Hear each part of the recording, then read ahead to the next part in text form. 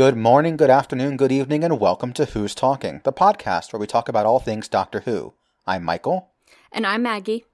And this week we're going to be talking about this year's Doctor Who festive special, Eve of the Daleks. New Year's Eve. Sarah's working, again. Nick is her only customer, again. Same old, same old. Except this year, their countdown to midnight will be the strangest and deadliest they've ever known.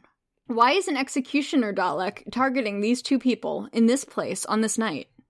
Why are they having to live through the same moments again? Can the Doctor, Yaz, and Dan save them and survive into the new year? So Maggie, what did you think about the episode? I think that I am going to have a much more positive review than you, because this episode was kind of right up my alley. I had a lot of fun. Do I think it was the greatest festive special that Doctor Who has had? No. But it was fun. I enjoyed myself. And after a whole season of ramped up stakes, we have to follow like 8 different characters and we have to care about all of these different things. It was nice to just have a time loop. You could focus on the one thing and then focus on it over and over again. And it was just, it was fun. It was cute. It allowed us to get to know the characters a bit more, because that's one of the big things that was the problem with Flux, is that we didn't get to know the characters as much. We didn't get to see, I mean, we saw a bit of how Yaz was reacting to everything, a bit of how Dan was reacting to everything, but largely it was the Doctor and Belle, honestly. We saw more of them and how they were dealing with everything than we did the rest of the cast.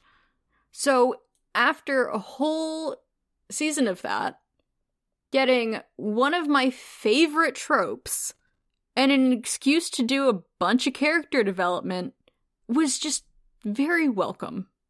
And I was very satisfied. So I've seen it twice as of recording this. This is Tuesday. The episode aired on Saturday. When I watched it the first time, I was quite grumpy about it, as Maggie can attest. He was a tad bit grumpy, yes. And my issue was, so everything that Maggie said, I largely agree with. My issue is that I didn't think they did the time loop very well, and I also didn't like the romance between Nick and Sarah. I didn't think that worked the way that they were trying to make it work. And so those two things for me ended up being kind of insurmountable problems, to where I was just like, okay, yeah, that was fine. Like, I had a fun watching it, but it wasn't like an episode that I would rewatch in a hurry. I get that. And if I had to choose a festive special to rewatch, it wouldn't be this one. I will say it's my second favorite of the 3 that Chibnall has done, though, so it does have that going for it. Because I think all 3 of them have actually been pretty solid. Like, there isn't really a clunker of the 3. There isn't, you're right. I think last year's was just so good, though. Yeah, that's the problem, is it's coming off the heels of a really good one, and this one was like, oh yeah, it's fine. Okay. I guess the first thing that I want to talk about is that time loop.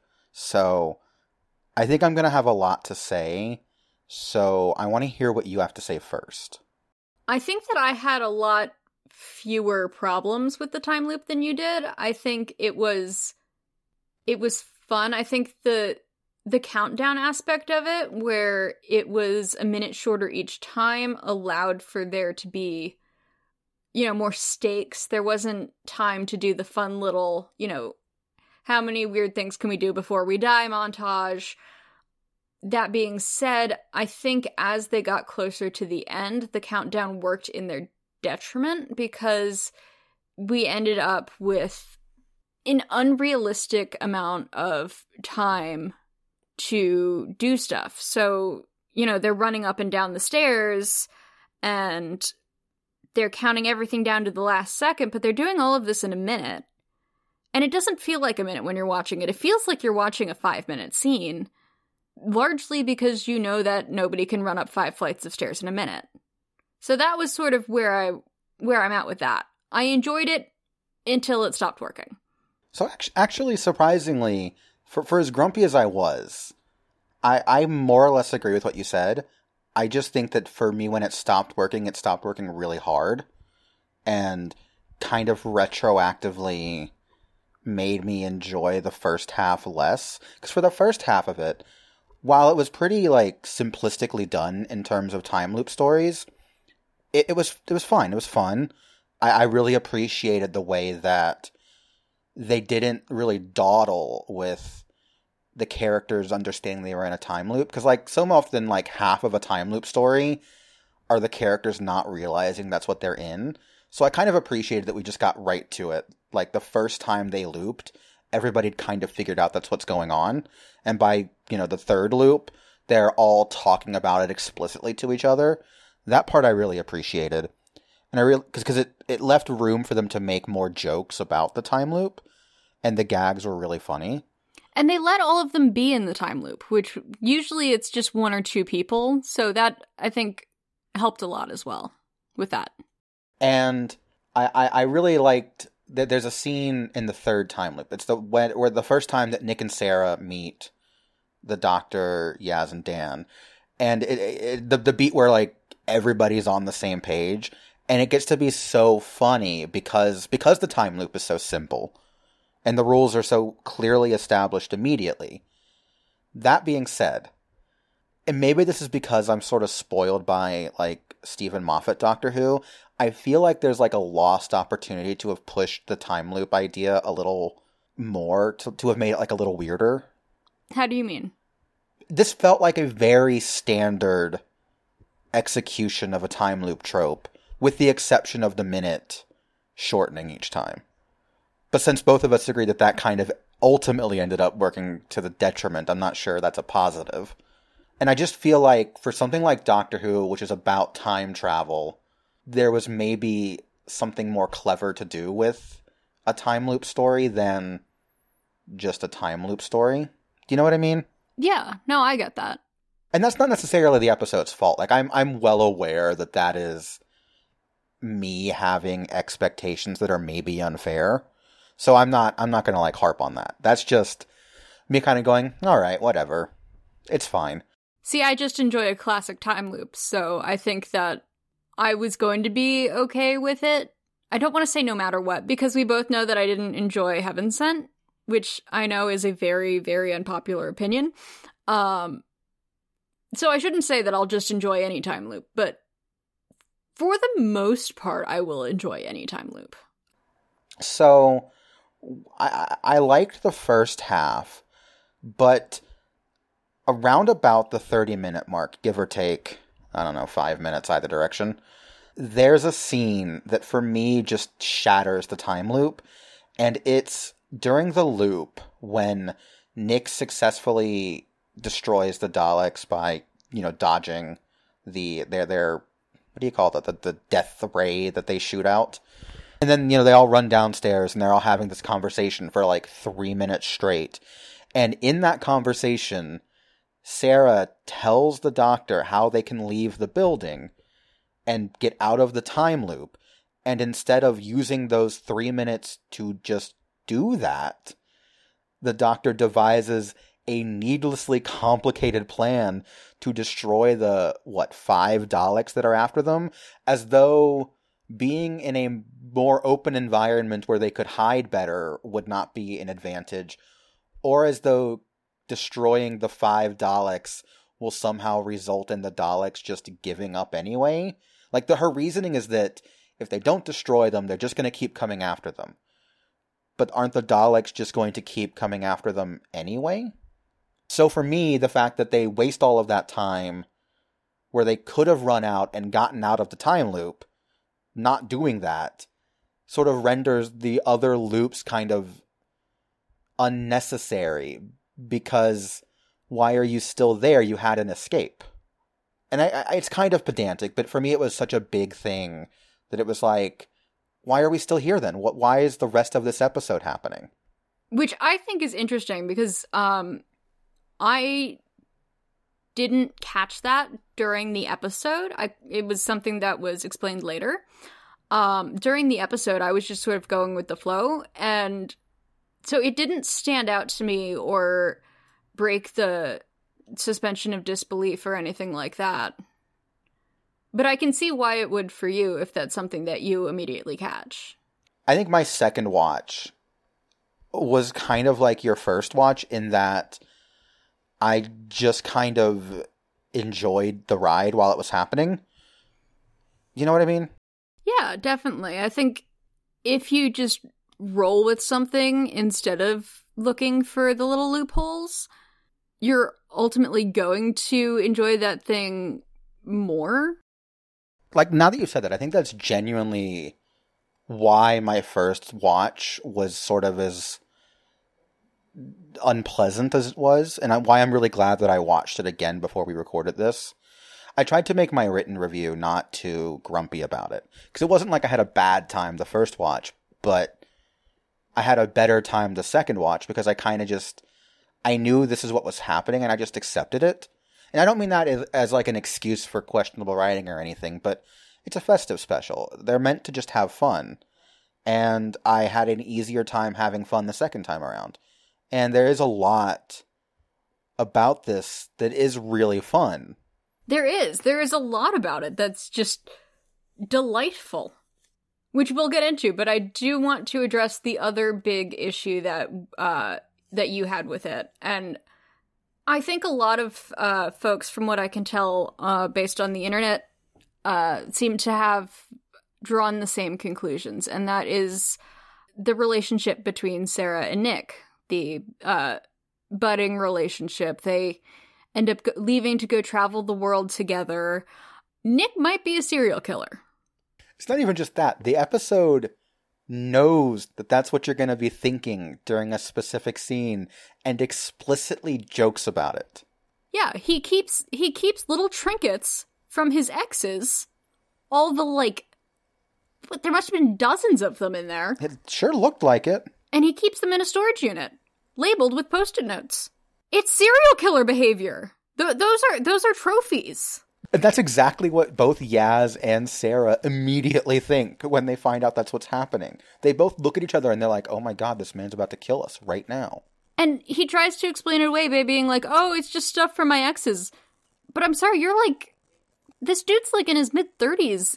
If he's got a one-night stand every night, maybe, but do that many people not just date him but leave stuff at his place? At some level, it's like, it's clearly meant to be like one of those charming quirks, but it does not read that way.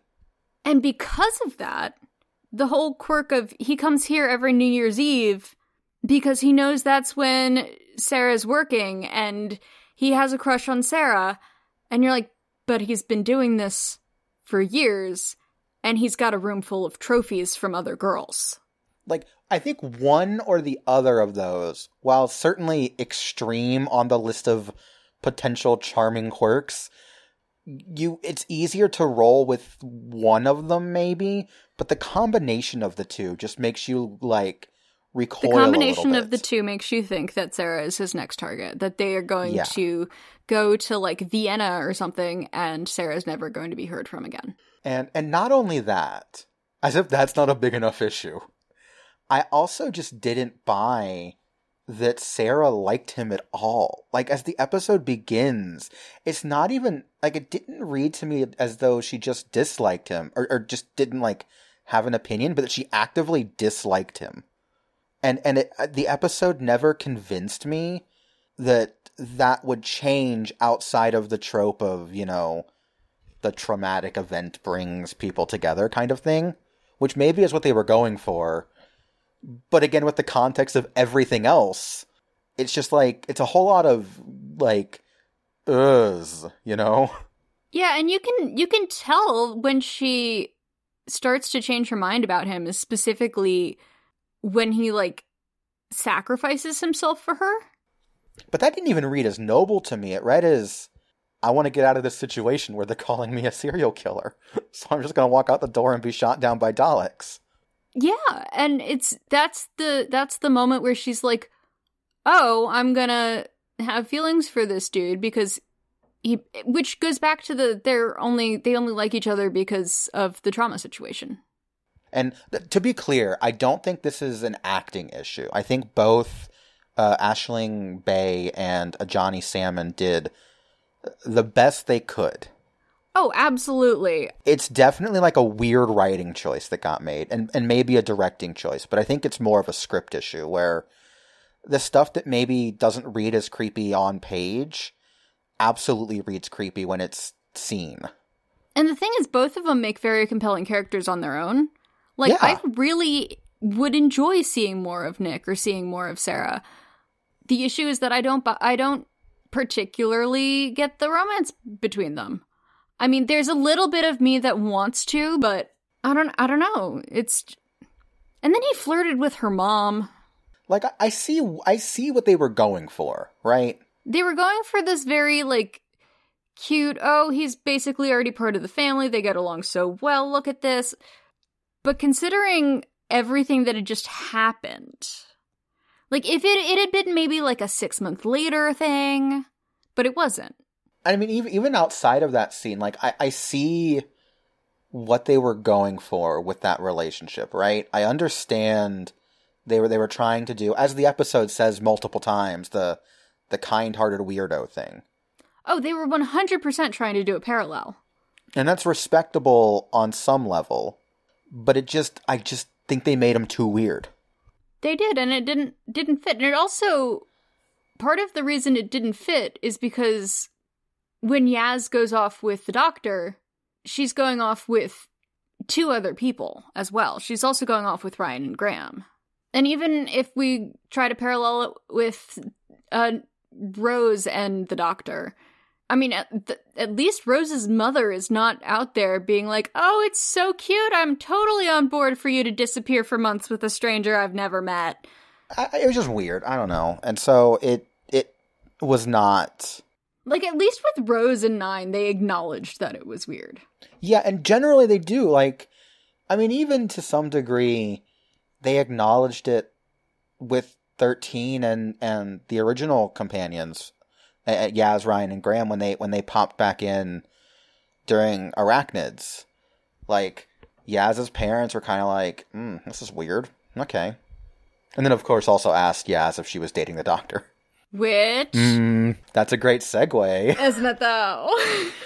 This is the first time they have explicitly confirmed that Yaz has romantic feelings for the doctor. It was so cute, Michael. It was so cute. It was so cute. As much as I might have dissed some of the other episode, the episode is worth it specifically for like 3 scenes. And it's the one where Yaz and Dan talk, the one where Dan and the doctor talks, and then that scene towards the end with the when fireworks. the fireworks are happening, when all three of when like the doctor looks at Yaz, and then Dan's in the background looking between the doctor and Yaz like he's a shipper going, when are you guys gonna kiss? When's my ship getting together? But the doctor looking at Yaz with those fireworks, she is having that little O in italics moment.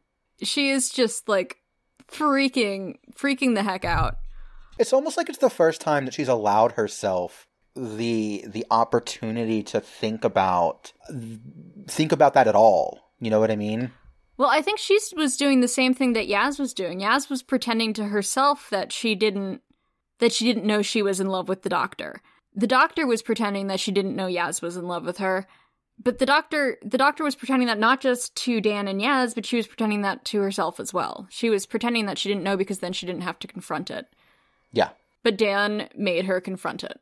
And I think in that moment, it's the first time the doctor is actively going, like, trying to process that.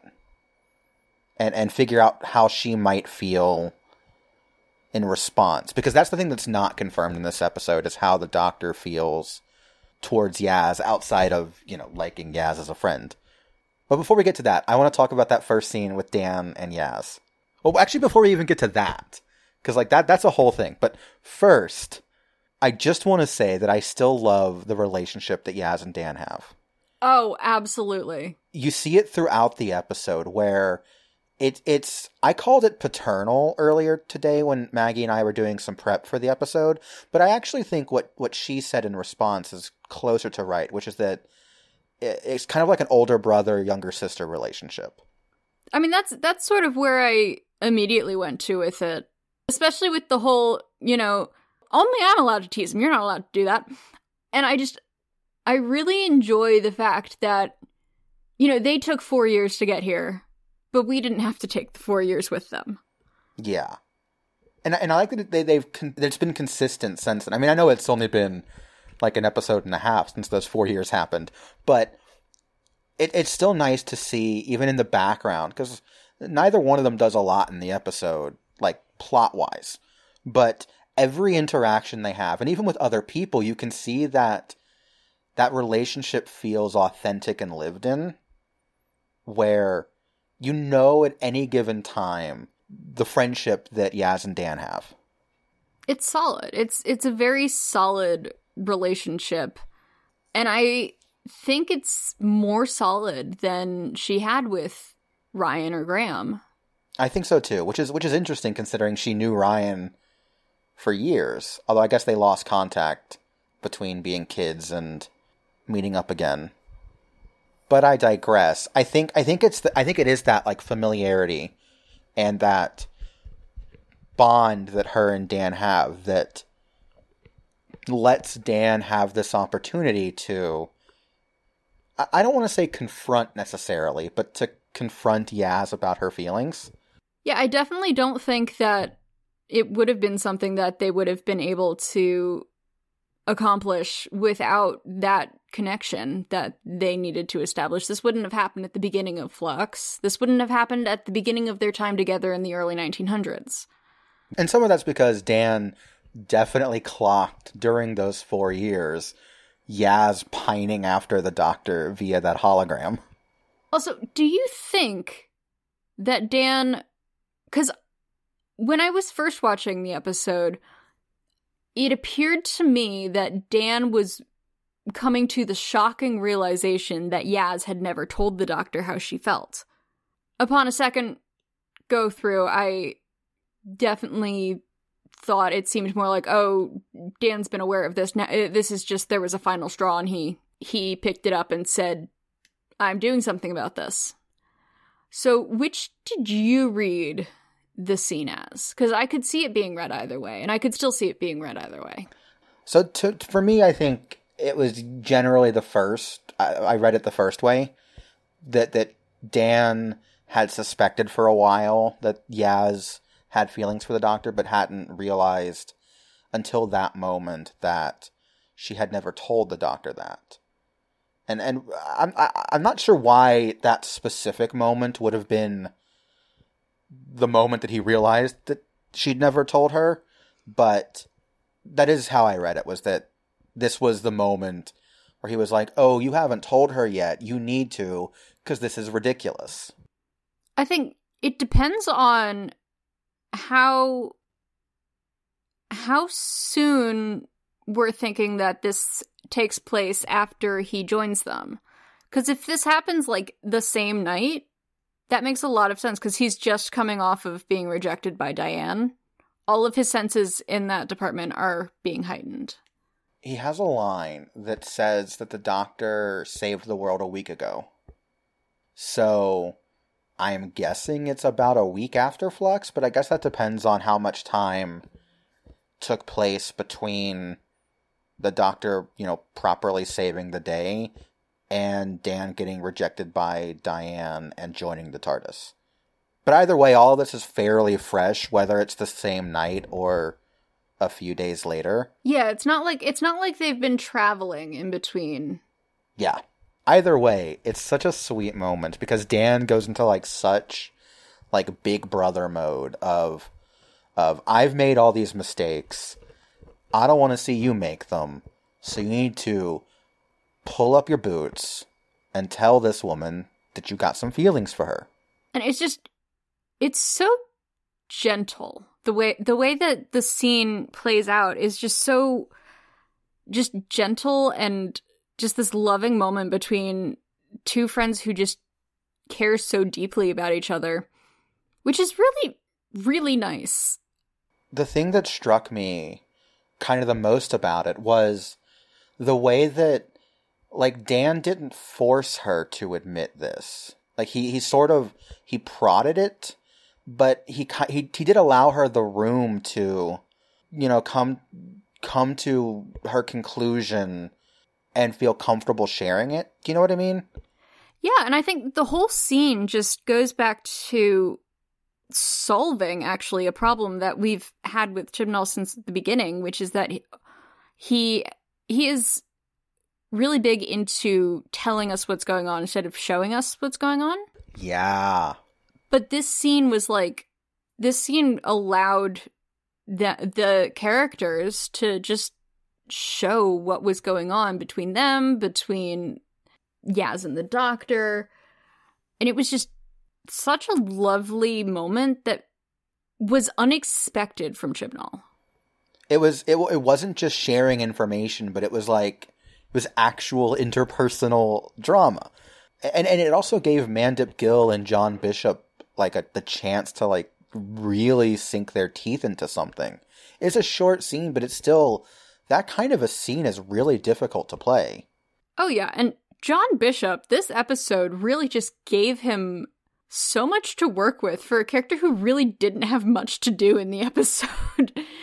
He has the scene with Yaz, he has the scene with the doctor, he has that glorious scene with the Dalek. Which is absolutely iconic.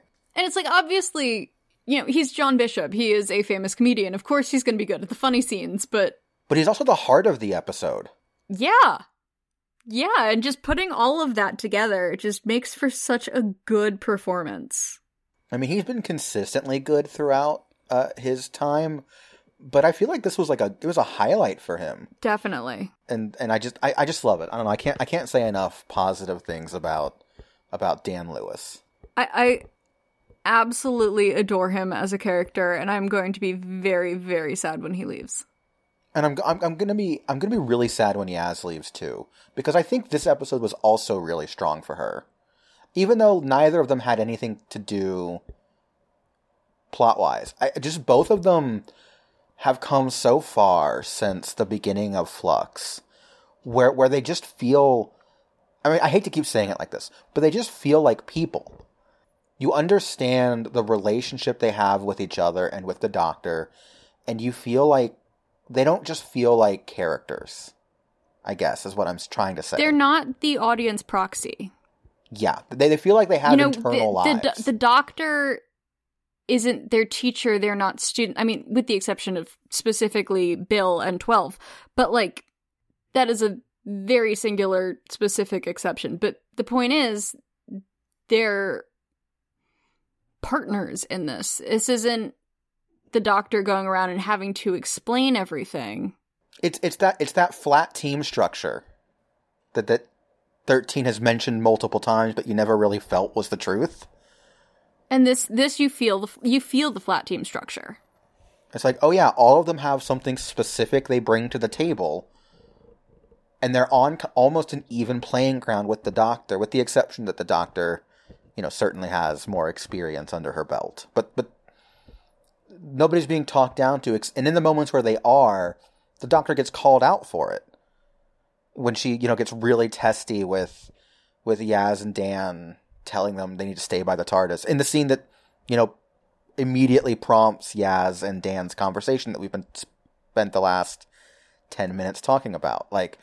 That's prompted by that unspoken calling out of the doctor, where, the doctor has to come back and, apologize for yelling at them. But she does apologize, which shows her character development. I mean, the amount of development all of these characters have had this season has been delightful to watch. And in this episode, you really get that payoff. And speaking of that, we see it again in that scene where Dan and the doctor talk, because that is immediately preceded by Yaz and the doctor having another really testy exchange. And that's where that scene to me felt like Dan, that was the scene where it felt like Dan, saw the straw break the camel's back, right? Where he's like, you were being unreasonable to this woman who is in love with you, and you need to knock it off and think about your feelings for a second. That's what I took away from that scene. Full Big Brother mode. Yeah. It was It was borderline a scolding. Oh yeah. I mean, let's take a moment and predict the Doctor's expression if she and Yaz do get together and Dan has to sit the Doctor down and give her that shuffle talk. Oh no. I am kind of curious how this plays out going forward. We've only got 2 episodes left, which seems like an awful short amount of time to do a whole lot with this plot line. Yeah, that's what I'm worried about. But I mean, I want to be hopeful, right? Because I think it is sort of a monumental thing that they are even doing this at all, right? Because I think most of us thought this would never leave the realm of subtext. Oh yeah, definitely. You know, you think that Bill's thing with the water girl was as good as it's gonna get for main character. Yeah. And it's just cool. I mean, we've been talking throughout this about the increased representation on Doctor Who and what that means and the importance of that. And for this to add to that diversity is monumental. I think you really can't get enough queer representation in a country that has the issues with queer politics that England does. And I think the fact that they chose to do this was pretty incredible. And I think it's going to be a net positive almost regardless of how it ends, unless they end it really poorly, which I'm very hopeful they won't. So what for you would be ending it poorly? Anything that's too tragic. I understand that all regenerations and all companion departures come with some level of tragedy, whether it's just the general sadness that someone's leaving or whether, you know, for a Doctor regeneration, you're dealing with actual death, right? I don't want Yaz to die. I think Doctor Who has a really big problem with either directly killing their gays or like what happened with both Bill and Clara of kind of killing them, but then undoing that in some way.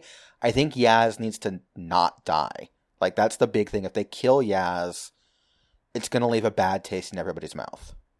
Definitely. But I also, what worries me is that Graham and Ryan left so easily and so jovially on such good terms. And to have that and to pair that with the fact that, so of the 2 exits, is Chibnall going to have both of them be happily ever after exits? I don't think so. And also, I don't think that there's any way, given what we know about Yaz, what we have been shown and told about Yaz through all these seasons, there is no way that she is going to leave the Doctor of her own accord. So what I'm thinking is that it's going to be, I don't think that Chibnall is going to kill her, but I do worry that it is going to end up being like a Rose situation or a Donna situation where they're not dead, but the tragedy is they can never, ever be with the Doctor again. See, I agree with you that I think there's going to be something sadly tragic that happens. What I think may end up happening is less that she's going to end up, like, trapped that something is going to, like, physically happen, but more that either the Doctor won't reciprocate her feelings, and it would be kind of like a Martha situation, or that something in that final episode will happen where everyone involved realizes that it's not a situation that would work long term.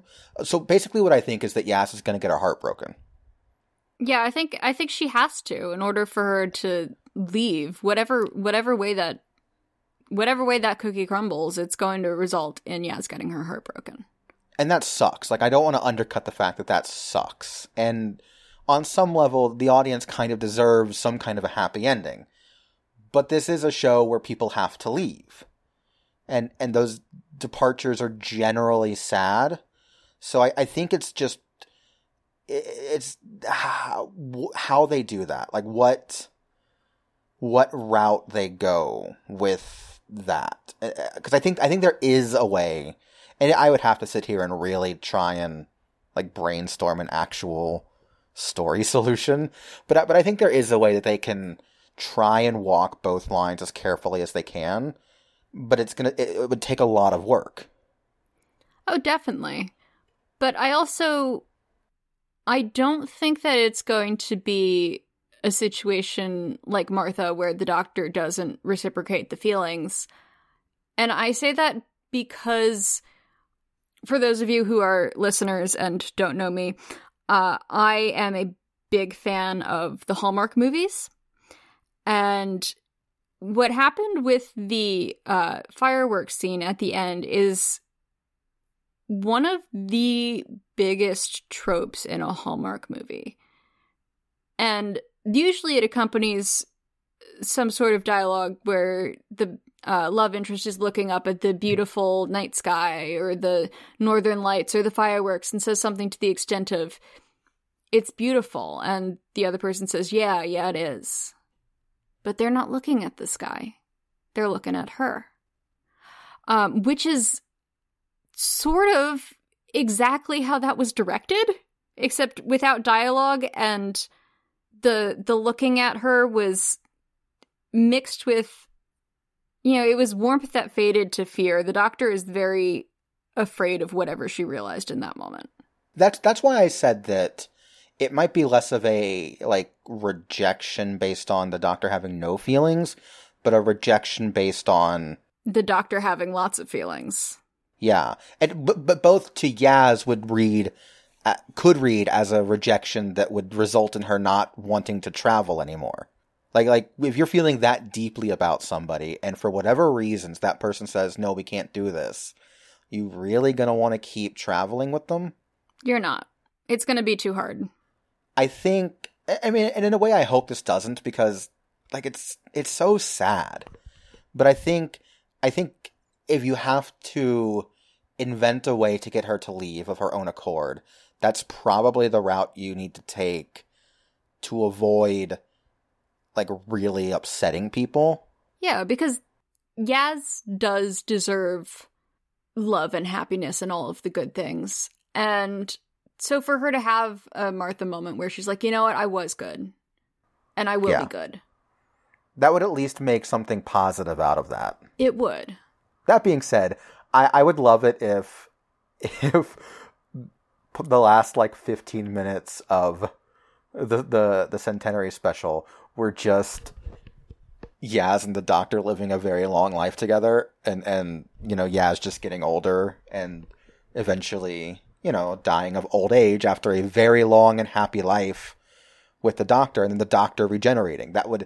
It would be an absolutely bonkers way to end what's essentially a season finale, but I would just have such mad respect. I mean, just imagine Chibnall going out on that note that is the note that is just this once everybody lives and everybody gets a happy ending, and just what a move that would be. But like, as much as we joke about it, is that not such a Doctor Who thing though? Even in this era, like, Belle's whole thing was that, like, love is the only thing worth fighting for. This season has had a theme of love being the most important thing. So it would thematically be a pretty decent ending. And also it would be a very, very, very gutsy choice from a show running standpoint. And I would just, sometimes those gutsy choices don't pay off. I'm looking at you, Divergent Trilogy. But sometimes those gutsy choices pay off so well, and I think this would pay off very, very well.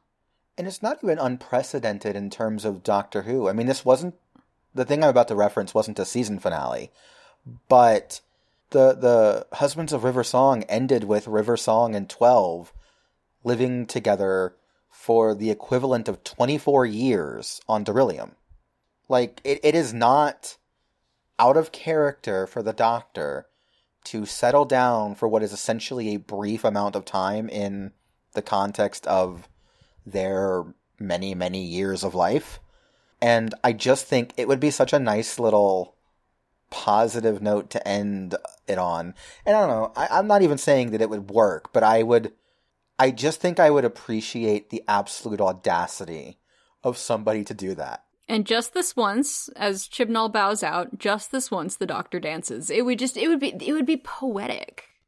But also, in that lovely little montage, they do have to make sure that Yaz does have her own self. She's not in there just to be a love interest or a voiceless prize to be won.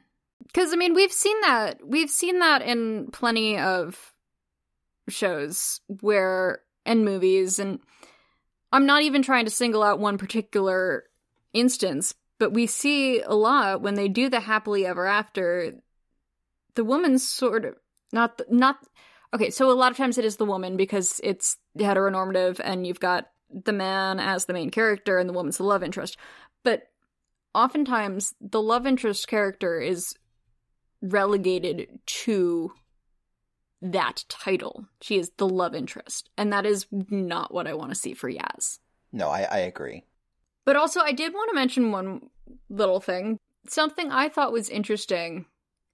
When he first appeared on screen, I definitely thought that he was the Jeff that they had mentioned the entire episode. But there is a man at the end, and I don't know if this is going to be a thing or if it was just a nod to the origins of this era, but it was Carl, who was a forklift driver, crane operator. He did some stuff in the crane yard where in the first episode of the 13th Doctor, where we meet 13 for the first time. I also thought that was Jeff until I was later informed by the internet that it was not. What a strange cameo that was. And I just want to know why. They weren't even in Sheffield. Why was he there? So there has to be a reason. Does there? Because, I mean, we think that everything in this show has to be a reason, and every time we think that. I know. It could have just been a cute little nod. But it's just such a strange callback to make. Like, of all the characters, bring back the guy that nobody remembers? Like, the only reason that I even knew about it, I mean, it's in the credits, was that I read the Radio Times review and they mentioned that he's there. And I was like, who? Who is Carl? Yeah, I believe that it was Sci-Fi Wire comments that turned me onto the fact that this was Carl. That makes sense. But it's like, what a strange decision. Also, like, it should have been Jeff, because, like, they mentioned that Jeff might... No, hear me out. It should have been Jeff, though, because they mentioned that it looks like Jeff lives in the storage unit. No, it would make sense that he would be right around there. He'd be right around there, and it would also confirm to us that he was not in the storage unit when they blew it up. Was that a worry? Some people are like, did they kill Jeff? Did they just not find... I mean, there are plenty... Like, he could have been hiding in one of those units. Like, that's true. They could have killed Jeff. They totally killed Jeff. It should have been Jeff so that we all knew that Jeff was fine. Maybe this is where we learn that Carl is Jeff. Jeff's his middle name.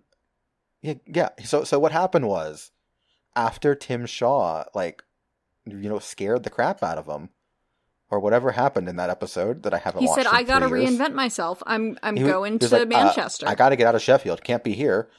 Went and got a job. Because you know what? Sarah did mention that this has been going on for like 3 or 4 years. And that would be like, if we're assuming that time in the Doctor Who universe moves at roughly the same time as our universe, that would be 3 or 4 years ago. This is true. I'm just saying. Carl went to Manchester, changed his name, started going by his middle name. And is related to Sarah. Well, that's why he went to Manchester, of all places. He went back to his family, yeah. Yeah. That's my theory. Oh, maybe Carl was the middle name that he'd been going by. And so he went back to now he's Jeff a again. place where they called him by his name that First he was name. going by when he was younger. Yeah. That's my theory. Sticking to it. Carl and Jeff are the same guy. No basis for this whatsoever, but... Absolutely none. So, speaking of the future, we did get the briefest of previews of the spring special, which doesn't have an air date yet, but it is called Legend of the Sea Devils, and I'm into it. I'm into it. So, Michael, for those of the folks who are following along at home who might not know, explain a little bit about the Sea Devils, because they are a race that appeared in Classic Who. And I know that you have, in your watch of Classic Who, seen at least one of their episodes? I have. So, essentially, the Sea Devils are the aquatic version of the Silurians. They are more or less sister species. They both existed in a prehistoric time and largely went underground until human shenanigans, mostly pollution in both cases, disturbed them, and they came back to the surface to more or less attempt to take it back over, right? The Sea Devils are largely, or at least in their first appearance, were largely tied in with sea pollution. So, that's sort of generally their gist. To my knowledge, they only appeared a handful of times in Classic Who. They're not one of those monsters that are, like regularly recurring. They're not Sontarans or Cybermen or Daleks. They only appeared a few times. But they're ones that have really captured the imaginations of fans. And in certain circles, people have really been clamoring for them to come back for years. So it's kind of exciting that in this, big, special, they're finally bringing back the Sea Devils alongside a pirate episode. Yes, I love a good pirate episode. Not only is it a pirate episode, but it's about a real historical pirate who went by the name of Madam Ching. She was a Chinese pirate during the 19th century, and the Doctor, Yaz, and Dan are going to meet her. So we're getting basically a celebrity historical episode at the same time as the return of the Sea Devils, which is kind of fun. It is fun, and I think it's really cool because, I mean, I'm gonna level with you. My entire knowledge of pirates is the pirates who sailed in the Caribbean. So you've got your Sam Bellamy's and your Blackbeards, but to have a chance to hear more about pirates in the South China Sea is going to be a lot of fun. It's going to be like when, as an American, watching Demons of the Punjab, because that's not something that we learn about in American schools.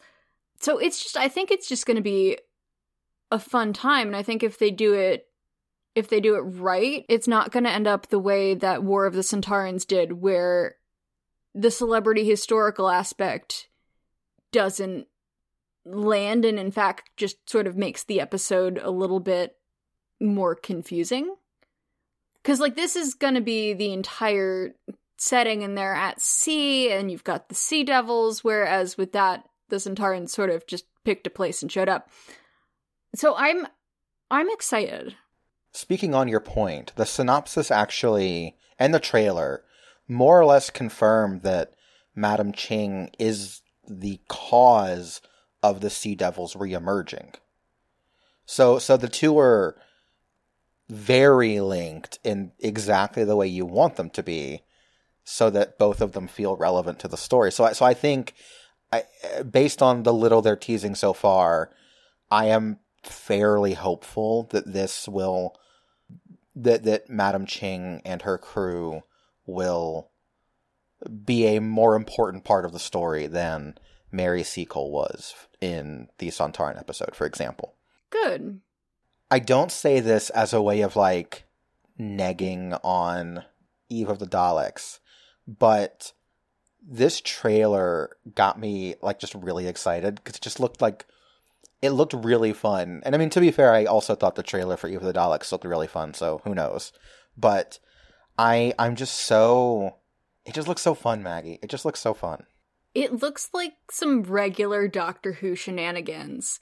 They're on a pirate ship. They're meeting a historical figure. They're interacting with some weird creatures. It is, I mean, it's like... It's checking all the boxes. It is. It is very much just a good old campy Doctor Who episode, and I sincerely hope they lean into that camp, because it will be so worth it if they do. So, we don't have a whole lot else to go off of, and we can't exactly ask you to tune in next week to find out if our theories ring true, but we will be back later this spring to talk all about Legend of the Sea Devils. So, until then, thank you all for listening to this week's episode of Who's Talking, and we hope that you have a great start to 2022.